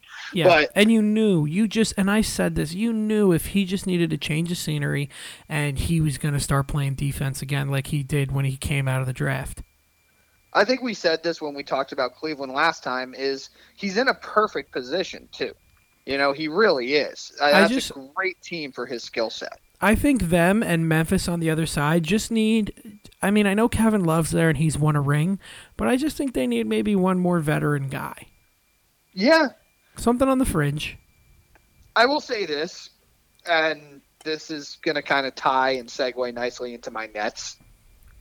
Everybody that said giving up Jared Allen in that Harden trade was so stupid, and I kept saying there was no way in hell they were going to give him a 5-year, $100 million deal. You know who Jared Allen is Jared Allen. He's a really good rim protecting defensive player. His offensive game is not very good. Nic Claxton has become this version of Jared Allen. Yeah, in a roundabout, better overall defender too. And that segues into the Nets, which I'll let you go on. In a roundabout way, you did end up with the better center for less money. You agree with me, right? Claxton's a better player than Jared Allen. Yeah, I think Claxton's a better shooter. They're probably even on the pick and roll, and I do think they're probably equivalent on the rim protection. I just think Claxton's a much better cutter. He's also much more versatile. He could even guard the 3 and the 4. Allen can't do that. Yeah, he's much quicker laterally as well. So, yeah, I'll give you that. I think he's the better player. Yeah, and that's kind of where I'm just saying is, like, I know that trade will always just be so crazy and all that, but it's like, I love Jared Allen, but always kind of knew what he was in this league. But, yeah, my Nets. So I ranted about him 2 weeks ago, almost 2 weeks of the day. I absolutely lost it because I felt like they were the same team as as they were last year with Durant out. And I still think that way, even though they've been much better this year than they were last year, excluding last night. When the Celtics just took them to the woodshed. But, Tom, my concerns with this team continue to be their size. They're a fucking small team. And Ben Simmons, again, is not playing because of knee soreness. TJ Warren's been out the last couple of games. I don't know if it's actual injury or injury management, but they could really fucking use his scoring right now, shorthanded. And I love Seth Curry. I think he's an excellent role player. I'm sure you'd agree, though. He absolutely murders you defensively. He can't hang with the bigger guards. And if you're going to say we're just a playoff team and happy to be that, I love Seth. But if you're trying to contend with the Brogdons and the Derek Whites and the Marcus Smarts and the Drew Holidays, like, sorry, man, he is going to just become unplayable. And Joe Harris, he has not been able to get his own shot like he used to. He's really just a spot-up shooter at this point. Kyrie's been very good. Claxton's been awesome. But there's too many enigmas on this team, and there's still too many question marks. I like the fact they're weathering the storm much better this year than they did last year, but I still think my rant was valid because I still don't put them in that class of the better teams. Yeah. Unless something really crazy happens via the trade market, this team, as it is constituted, is probably a second-round exit. Yeah, I don't know if you could afford it, but I'm just going back to the Bulls and a Patrick Williams, Alex Caruso package would be perfect for you guys. But I just hard in the pants region. I don't think you could afford it. No, but that I don't would even be. know if we could do one of them. Yeah, no, that would be just perfect. But it's truly very unrealistic. A team that's been hot lately, the 76ers. I was just going to ask you. I have a couple trade mentions for the Nets real fast. I wanted to get your thoughts on them. Sure. Naz Reid, Minnesota. They didn't reach an agreement on an extension. He would fit the front court very well. Kelly Olynyk. As a stretch. No rim protection there, but sure. But at least a center you could play late in games. Yeah. Who will make a free throw and stretch the floor. And then as far as wings, Josh Hart, Gary Trent, and Vanderbilt. I don't know if you could afford Gary Trent or Vanderbilt, but Hart is that's perfect. Yeah. Yeah, so no. Those are some names I have my eye on. I like those two. I like those two a lot. And it seems like Minnesota's gonna have to give up some guys, and Hart seems like he could be easily had. He seems like it every year. Good enough player to be mentioned in trades, so I guess, but a bad enough player to be mentioned in trades. He keeps getting traded to teams that have no chance to win at all, so a player like that isn't as valuable on those squads. Yep, no doubt about it. I like those two trades. I think the Nets will be active at the deadline because you want to keep Mr. KD happy. Well, you just have seen it now. You know, they can't contend with. I mean, I know they've pushed Philly close, and we're going to talk about Philly here, but they have no answer for Boston. Absolutely none. Yep. No doubt about it. They need more size, and they really at the guard position, like you said. For sure. All right, let's move on to the Sixers. They've been hot lately. Embiid destroyed last weekend Jokic, and they won that game. He may have grabbed the MVP odds by the horns there. Harden, how do you feel about him this year? You know, his numbers indicate that he should be an all-star. He does the things that you love James Harden to do, but he does a lot of shit you hate. I mean, at this point, Tom, I wonder if you agree with me. I have watched Philly recently a decent amount. I watched that Nuggets game. I watched them play my team last week. I watched bits and pieces of other games with them. When Embiid is doing his thing, Harden just stands there. He doesn't do anything. I know. It's just like I just want to scream at him. Kill them in the postseason.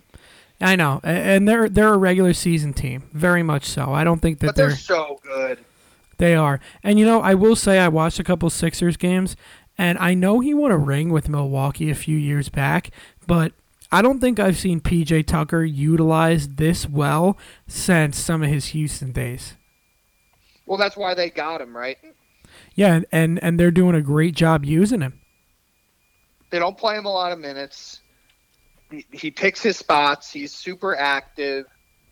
I'll tell you this, though, man. I mean, there's a lot of nights where Tyrese Maxey is the second best player on that team. Shit, yep. You might say overall he is the second best player on that team.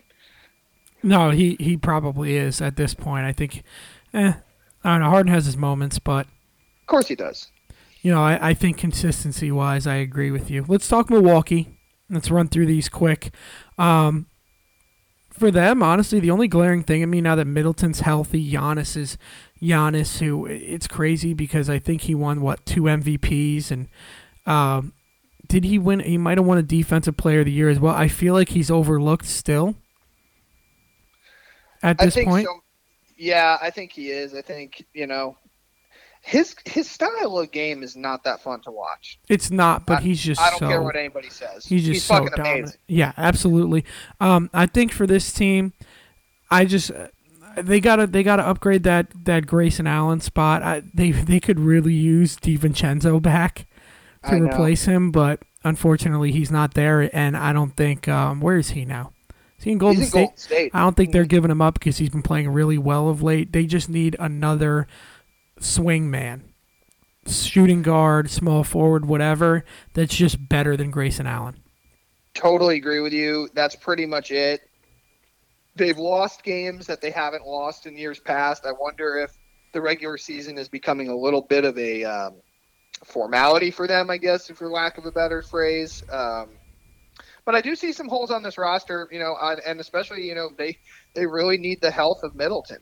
They desperately need the health of Middleton. No doubt about it. All right, let's move on to the Celtics. A couple of days ago, the sky was falling. They've won 2 in a row.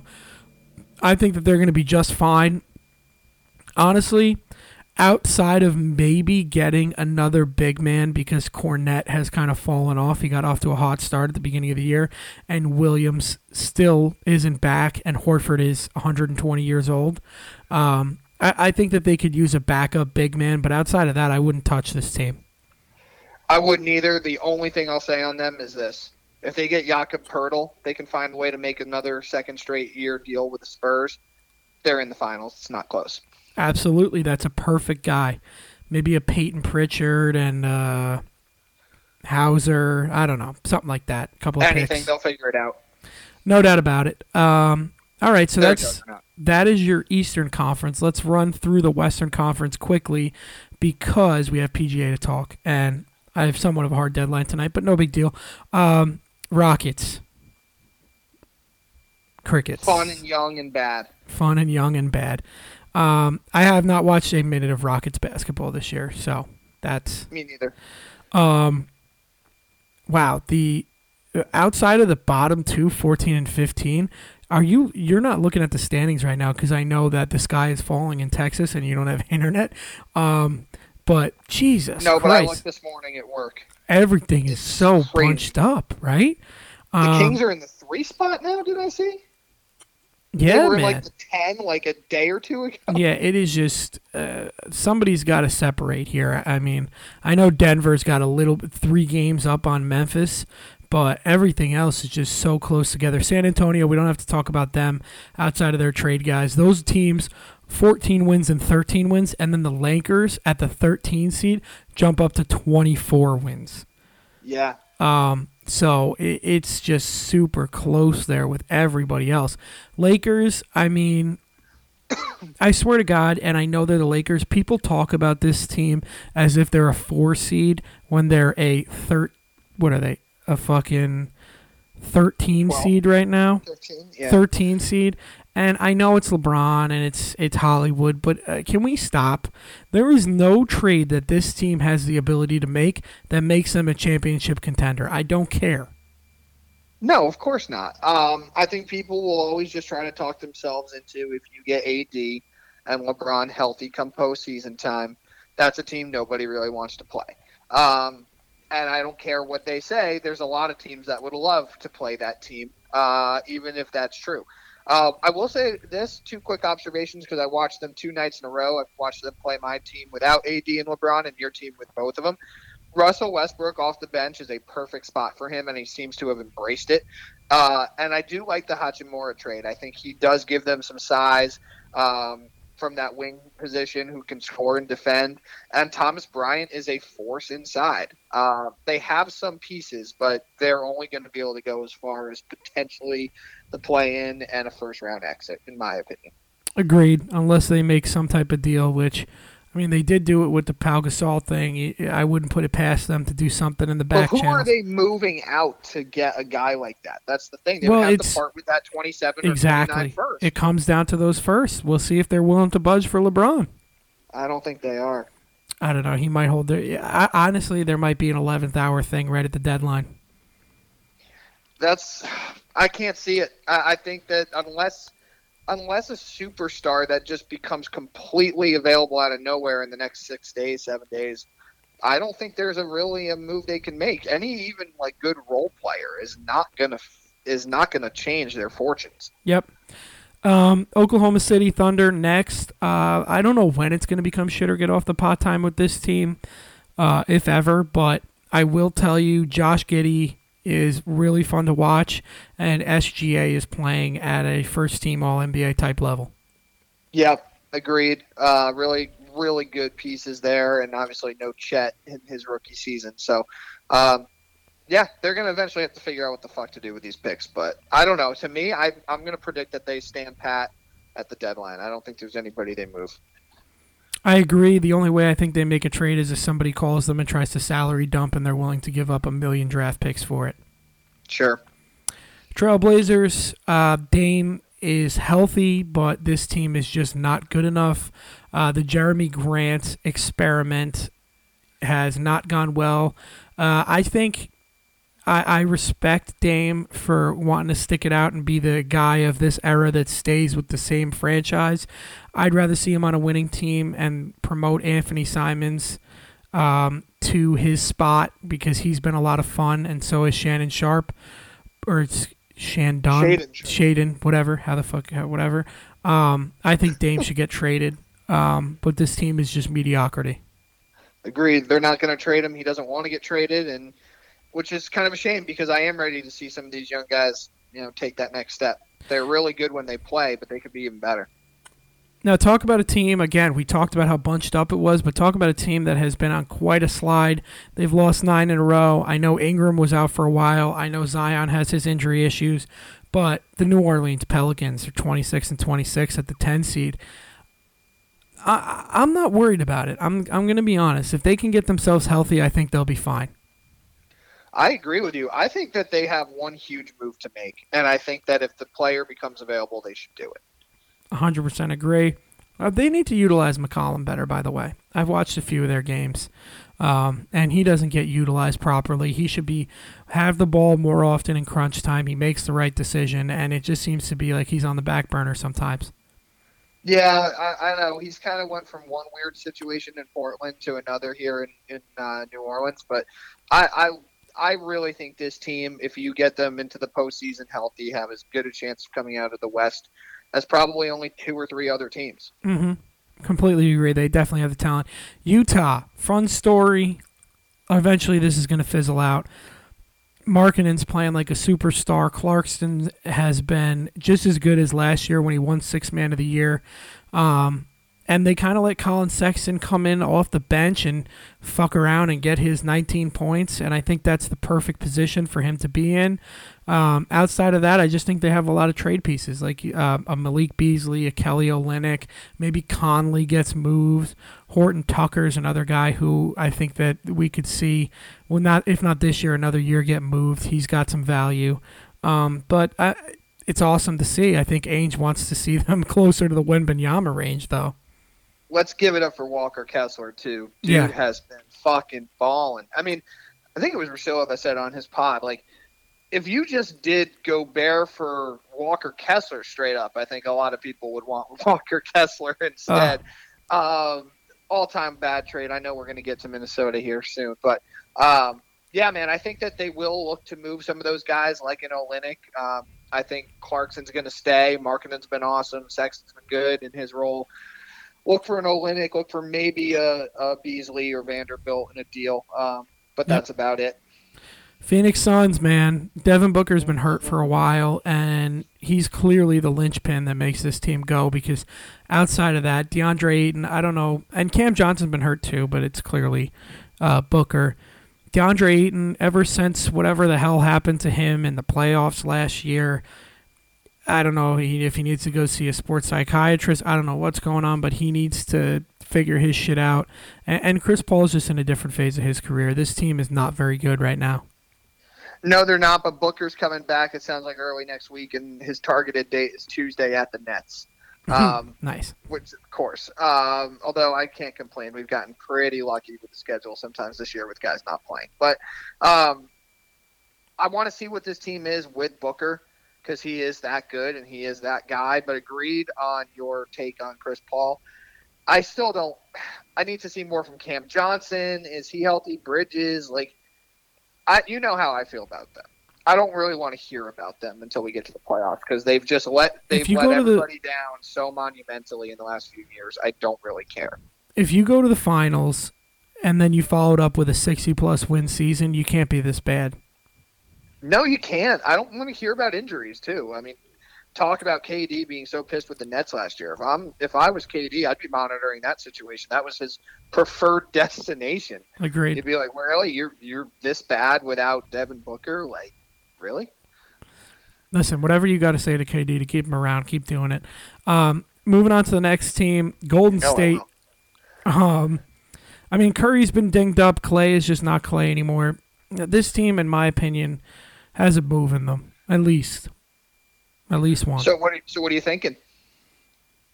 Any names or positions that stand out the most to you? I always go back to Bradley Beal. But you said he sucks, man. Why would they? I know, but I think he would be. But he'd be like a fourth guy on this team, and I think that'd be perfect for him, where he could just get buckets when he needs to get buckets because he can do that. Not much else, and that's kind of what's needed. I think if they did a trade like that, though, they'd have to ship out Clay or Draymond, right? Because you definitely don't want to move Wiggins. Yeah, and that's tough because I think Draymond right now is the better player, but I just don't think that they would trade Clay. I don't either. Not yet, anyway. Golden State, I'll make this short, is the antithesis of the Suns. I'm tired of the Suns because I know they're going to disappoint me. Kind of tired of the Warriors because I know just get them in the playoffs and that championship DNA is right there. I never thought that they would win a championship last year, and they did. So I don't really care what they do in the regular season. As long as they're afloat and healthy come postseason time, I have as much trust in them as anybody. Couldn't agree more. And honestly, these standings are deceiving because it's so close together because I think the two teams in front of the Warriors just suck. And that's the Timberwolves and the Mavericks. I mean, Cat's been out. Gobert's been fucking abysmal, and Russell sucks. I think this team might miss the playoffs. I don't know. You listened to Russillo's most recent pod yesterday, right? Yeah. I mean, he took D'Angelo Russell and buried him alive. I know. I know that Russell sucks, but man, the visceral hate that Russillo has for him. But again, not comparing him to Trae Young, but when you talk about stats, if you only look at stats, his numbers are honestly pretty fucking good, and that's what he was in Brooklyn. Mm-hmm. It's just like he's just so awful defensively. He's so not involved in the offense if he's not taking shots. He takes some ill-advised shots. Tom, I agree with you. I don't think this team is very good. We both picked them to have good regular seasons because of Gobert alone. But this team doesn't fit. This team doesn't work. Gobert, bro, I'm going to give you a comp right now. Currently, Rudy Gobert is Roy Hibbert. The league has just passed him by. Yeah, that's a really interesting one. I didn't think about that because at least Hibbert had some offensive game. But well, no, it's just in my opinion. You do remember Hibbert was getting all-star buzz every year where he was one of the better centers in the league, and then before you know it, it was like one season to the next, he's out of the league. He's out of the league. Yeah, well, we know Gobert's deficiencies defensively in a lot of matchups anyway in the postseason. That's why Utah blew up that experiment. But, I mean, I thought he would at least be better in the regular season. I think you're right. I think there's something to that. Yeah, and like you said, I mean, the guy on Utah, what's his name again? It's deceiving me. The guy who Walker Kessler, he's got better defensive stats this year than Gobert does. I'm not surprised. I haven't seen him, but I'm not surprised.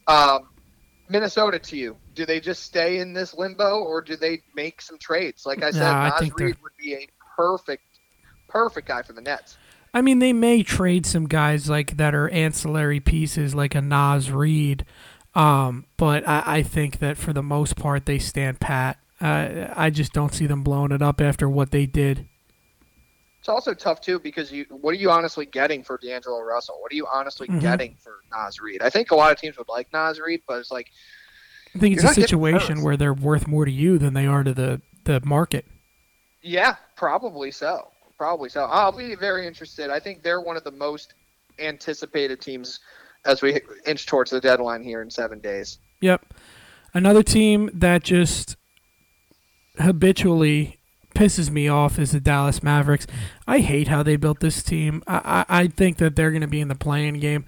I love Luka Doncic, but I don't think he's being used in the best way. I mean, he's being played like fucking James Harden back in Houston, and he's just so much better of a player than that. I know they're doing it because they need to, but I mean, some of the passes that this guy makes and whatnot, I sound like Collinsworth, really do.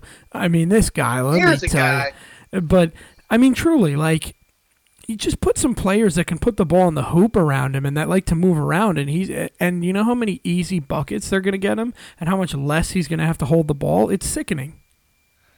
The Brunson loss killed him. We know that. We talked about it at length last time. We don't need to do it again. Christian Wood, I know he's hurt now, but like he is what he is as a player. Like Dinwiddie is fine, I guess. You got Reggie Bullock. You've got Tim Hardaway Jr. who can score the ball for you. But, like a Maxi Kleber, what's his name, Bertans, like they just do anything. But that goes back to my point. Any of those guys that you rattled off, including the players that I think are legit good NBA players on other teams, are not conducive to being a good Luka team. You need to put guys, 3 and D guys around him. You've either got a 3 or a D, not both of them.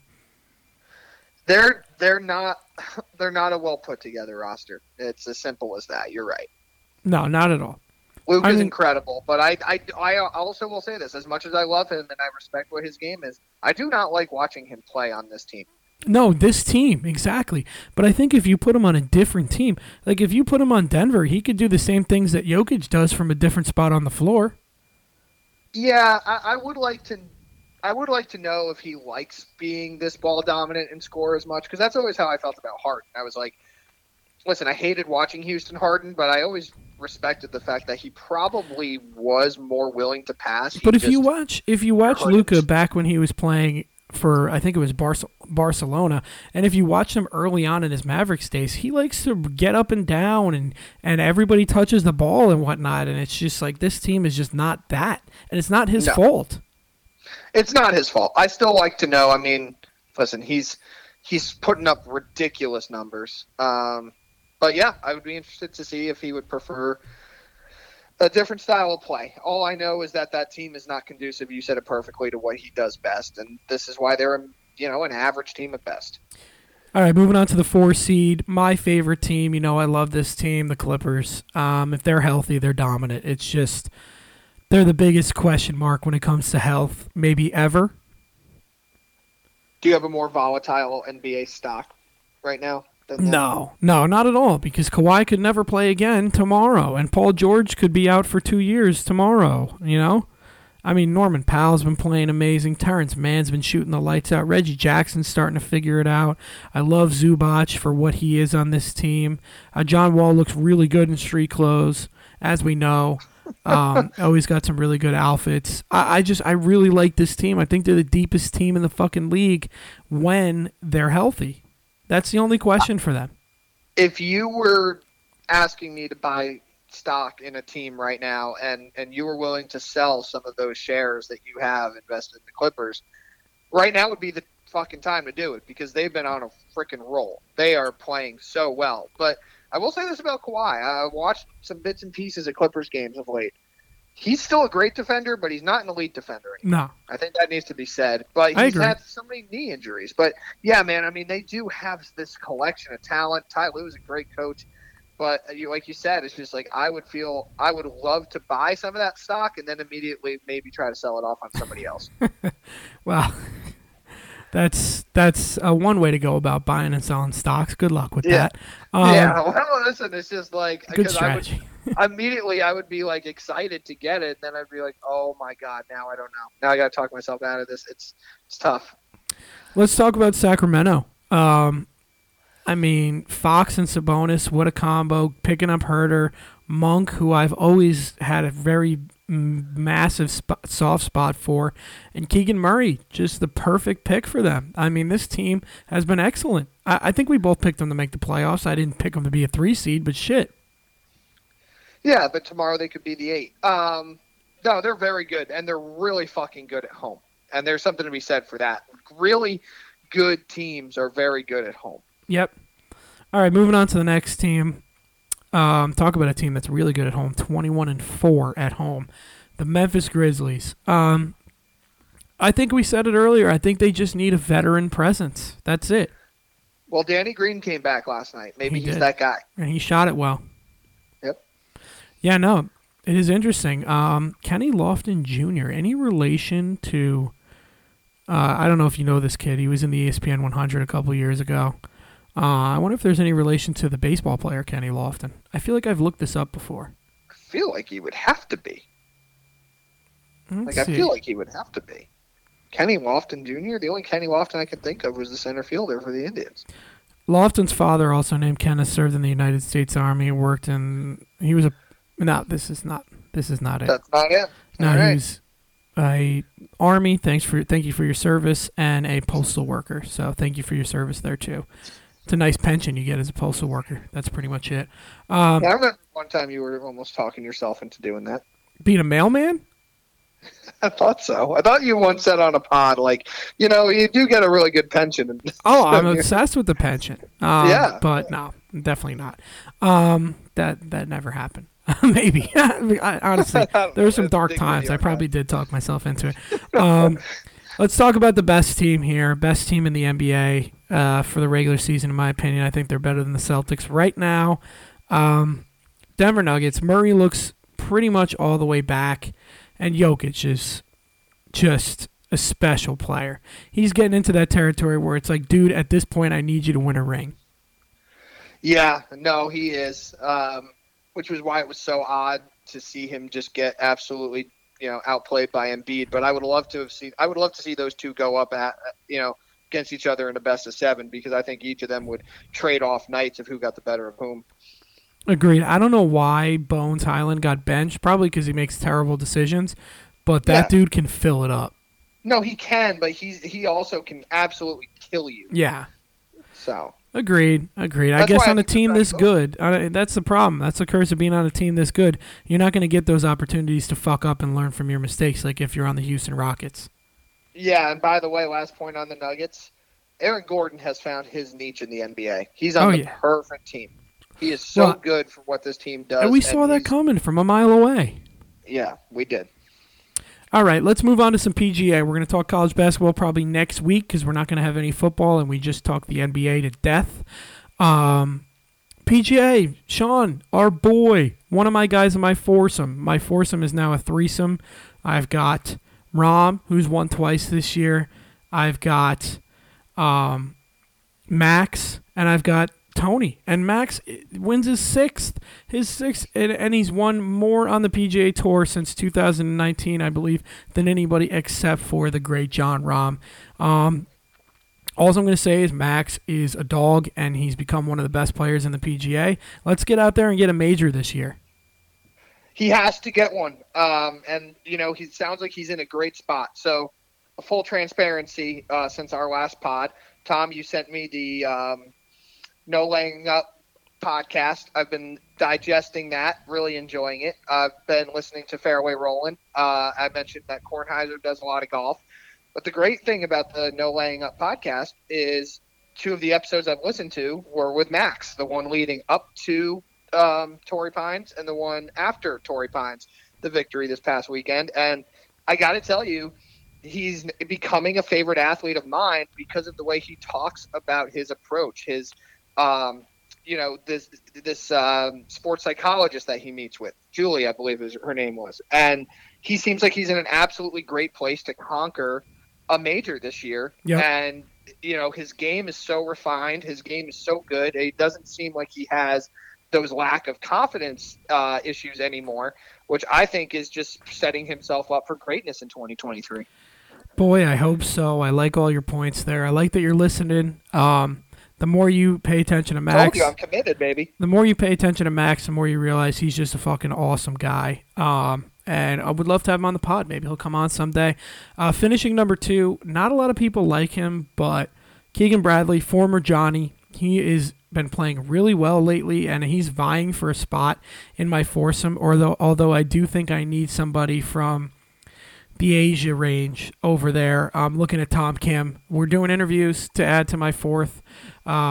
Hideki's there, but I want to pick an up-and-comer, so Tom Kim I've really been interested in. Good for Keegan. Morikawa is right there. And then Rory winning the Desert Classic, beating the T-Flicker, Patrick Reed, all time. Patrick Reed is honestly just a piece of shit at this point. But I got to be careful because he will sue anyone and everyone, including Rory. Yeah, well, and then you had the controversy with the ball, too, right? With the tree this past week. That was absurd, too. But he's got, I mean, as you know, and you don't even know golf that well, he's got so many of those that it's crazy. I don't know, but when I was listening to the analysis of that, it seemed like this was more regular and routine for him than it was an outlier. But I tell you, here's what I can really get on board with. Obviously, you have the animosity between the LIV players and the PGA players. The animosity that Rory has for Patrick Reed really makes me happy. It warms my heart. I love someone who can hate another person that much. I hear you.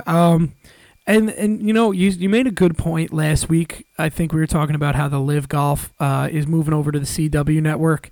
And I understood your point, and I agree with it. I think that is the reason why they're going to a major network is to get the demographic that watches golf. Like, someone like your dad, is he really going to watch YouTube on his phone for a tournament? He would, but not for LIV. So you gave me the homework assignment. I gave him a shout. Oh, yes. Last weekend, and we talked. And he said that he is not motivated to watch LIV unless he finds himself where, you know, there's a very good event and it's really tight at the leaderboard. And he has grown up, not grown up, but he was watched a lot of years of Phil and a lot of these guys. But he said it's hard for him to have that incentive to watch guys that already have all that much money. And he's such a PGA head. But he's like, listen, if it was on YouTube, I wouldn't even think about it. But if I'm flipping the channels and there really is nothing, he's like, I could stumble into a couple holes. Yeah, and I get it. I feel like, you know, it would have to be raining on the Cape. And a little frigid, you know, if your dad wouldn't want to go outside. Already played. Yeah, exactly. It'd have to be a situation like that. But my one argument, and I just had this thought with you, it's not even really an argument because I agree with you. The reason why they went for the CW was to get on the major networks and get someone like your dad watching who is obsessed with golf but isn't going to fucking open up their YouTube app or whatever. But the thing that's funny is all these guys do is talk about growing the game, right? Right. You would think that if you wanted to get a demographic of people, a.k.a. young people, to watch, to grow, quote-unquote, grow the game and to watch and become interested in golf, you're going to put yourself on the fucking CW network if that's really your stance that you want to grow the game? No, you keep that shit on YouTube because that's where all the young people are. Yeah, I mean, I hear your point. I think that you can't. Well, a lot of the sports, and baseball most notably, you can't try to grow the young audience while basically taking for granted your old audience. I completely agree with you. Because the old audience is the one that's paying the bills at the end of the day. The young audience isn't. So if you fuck the old audience over and it's only young kids, maybe you grab half of them, but now the old ones are out and they're the ones paying for these cable contracts and whatnot. No doubt, and I 100% agree with you. I just think that and I've said their stance on growing the game has been hypocritical the whole time, and this just furthers my point that you're trying to grow the game, yet you throw it on CW that the only people that are going to watch it are the major golf heads that would be watching it regardless because or playing golf regardless because they love golf. I also think, too, is we talk about what channel it's on as if people have allegiances to cable channels. Most people have no allegiance to any cable channels. Tom, the NFL is on Fox and CBS. Outside of sports, I'm not watching a single show on any of those. So it's like, yeah, okay, the CW is known for whatever fucking shows, like whatever. So, but it's not like, oh, good, the CW. I have a relationship with the CW. It's just no. It's like I'm gonna pull up the guide and LIV Golf is on. Well, that's the whole point. They just wanted to get on. They wanted to get on a channel that is in most people's cable packages. They didn't care what. No, and my dad is very tech savvy. He's very happy to watch YouTube. He's got his smart TV all queued up, but he's like, generally speaking, if I'm watching sports, I'm flipping channels. Yeah, and I wasn't calling out your dad as a guy who's not tech savvy. I just meant his demographic. We're going to have to get him on for a little golf corner eventually, because I think this might expand from a corner to, maybe a full block on our podcast. But yeah, it was good to see that Rory went out and kicked the shit out of Patrick Reed, although he only won by one stroke, but he still got the W. That's a tick for the good guys, in my opinion. Pebble Beach Pro-Am being played this week. I like it more. I'm not going to pick anybody. I like it more for the festivities than I do the actual event. You have a lot of celebrities in there that make it fun. I want to see their golf games. Timberlake's a stick, man. I don't know if he's playing in it this year, but he has played in it in the past. That guy can swing a golf club. And you have Josh Allen playing again this year. He pulled out of the Pro Bowls for an injury. I love that. Yeah. I mean, come on, What would you rather do? Go toss a ball with somewhat of an injured arm in a flag football game, or go tee it up at Pebble? I know what I'd do, and I don't even play golf. Absolutely. I mean, that's a pastime in America. People banging out of work sick to play golf. You can respect it. I'm sure you've done it once or twice. Oh well, yes. At other jobs, I have, but yes. At this job, I will just say the work is done. I want to go play golf at the end of the day. We know that. I have zero. I do not have to. I've built up the equity to where I don't really have to lie anymore at this job because I'm an adult. I'd rather just straight up tell you the truth. I'm done with work. I finished it. I want to go play golf. Look at you. You've really turned into something. Yeah, look at me. So, yeah, keep an eye on that. It'll be fun to see. Maybe a celebrity will get a little hole-in-one or something. I don't know. You want me to make a pick? Is Tony Finau playing in it? I'll pick him. There you go. I don't have a pick. I saw Rogers was already teeing it up today. I do have a question for you going back to the Torrey Pines and the Farmers.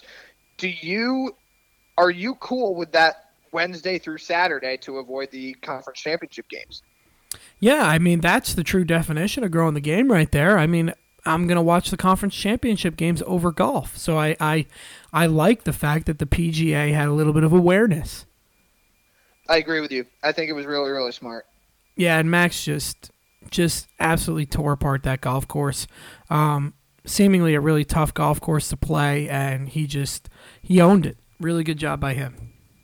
Yeah, he's if I were a betting man, I really do think he's got a major in him. I just listening to him on those podcasts, man, he's just so free and easy. He does seem like the fucking guy. And again, I really love the fact that athletes put themselves in positions to get better. And he mentioned, taking that, a little bit of a stigma of it's weak to go to a sports psychologist or get help. And he's gotten rid of that, and it's helped his game grow tremendously. And he seems like he's in a good place. And we know you have to be when it's nut crunching time at one of these major tournaments. No doubt about it, man. I'm glad you're getting into golf. Should be a lot of fun. It is 14 days from when that thing comes out on Netflix. I'm really looking forward to that. Yeah, no, I know you are. And listen, like I said, I mean, you reluctantly but committed very hard to college football, and you gave a lot of great insight. You were not fighting me like in years past about, all right, let's make this fast. I don't want to talk about this. Yep. You knew your players. No, I'm in. You knew your conferences. You were talking about, offenses that certain teams were running. You were watching late. Maybe the gambling helped play a little bit of a role in that. But in either event, you brought it. So I have to do the same for the PGA. And to be quite honest with you, man, I've said this every time we've talked golf. Prior to Live, with Live, and now post Live, I think that there are so many awesome personalities on tour and who play this sport that care about this sport. It's hard to not get invested with these players. No doubt. And I have to say about the college football thing, I was thinking about it today. I really like that I can, I don't have to plant my flag on USC. I'm just going to go through the recruitment process every couple of years. Enter the transfer portal, and whichever quarterback bats his eyes at me the right way and gets me going, and gets me a little hot and bothered, I'm going to plant my flag there. I'm a USC guy for now, but I'm moving on to Tennessee. They've tampered, and it's worked. And most of all, I can still root for my Johnnies without feeling like I got a million college teams that I have like a Will Smith, like a U or a Will Smith, where Alabama and then UConn and then this. Now it's just, I'm a St. John's fan first and foremost, and I'm always going to be because they're always going to break my heart. And then college football, it's like I don't really give a fuck about it, but I do enjoy watching it, and I'm going to plant my flag with my guys. You also are benefiting from the fact that St. John's doesn't have a football team. So well, of course. You don't have – it's not like you would begrudgingly take them. Like, I'm sorry, I'm not rooting and investing in UConn football. Not doing it.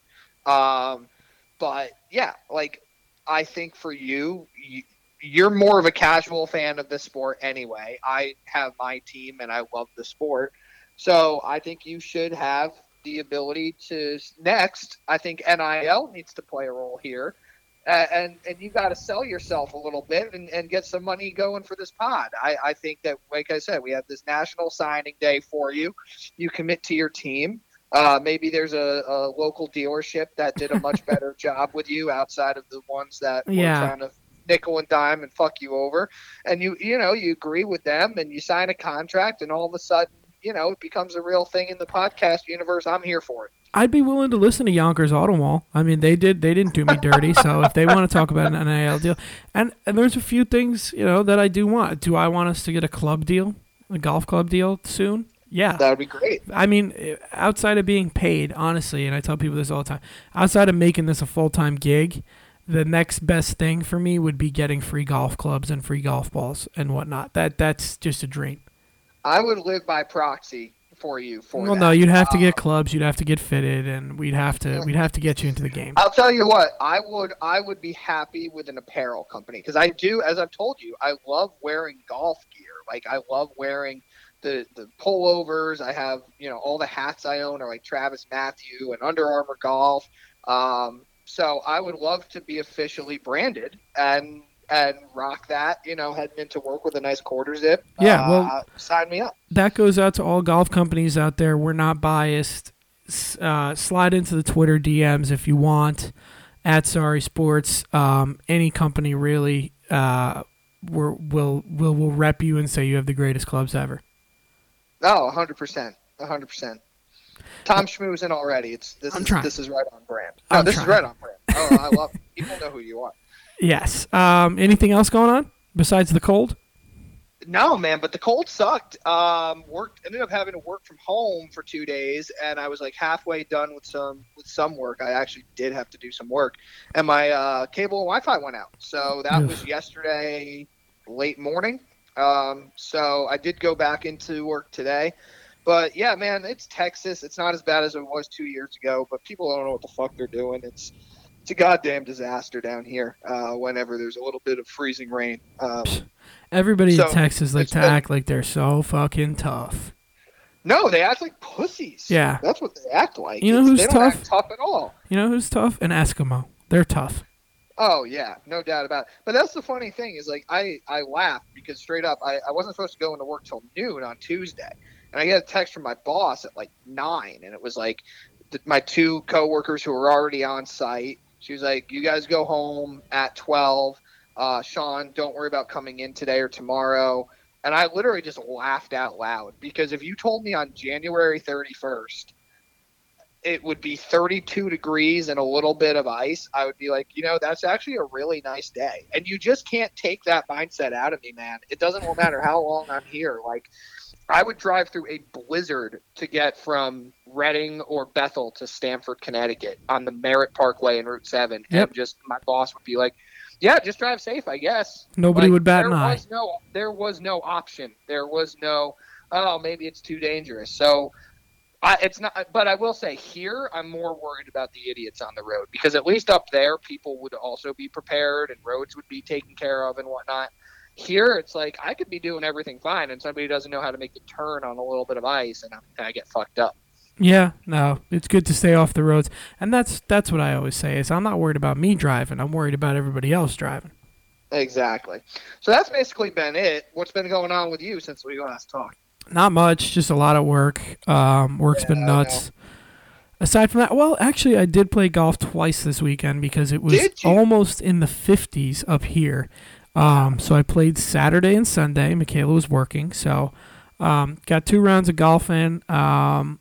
First round, I played okay. Second round, I started off triple, triple, triple. But I didn't have any meltdowns. No club slams. No, I want to fucking kill myself. None of that. Good. I am maturing. Maybe you need to see a sports psychologist as well, and you can really like clean that up for good. Yeah, I definitely need to see a sports psychologist for my skins games and my the putting games we play. I think I won $4 even when I got those 3 triples. So I definitely need to spend that all on a sports psychologist. There you go. I'm sure somebody's looking for you. Yeah, absolutely. All right, well, we'll be back at some point next week with Super Bowl predictions, props. I guess we'll talk college basketball, a little PGA, and if anything crazy. NBA trade deadline's Thursday too. So Yeah, any we might news have that to comes do, down. Sean, we might have to do 2 pods next week.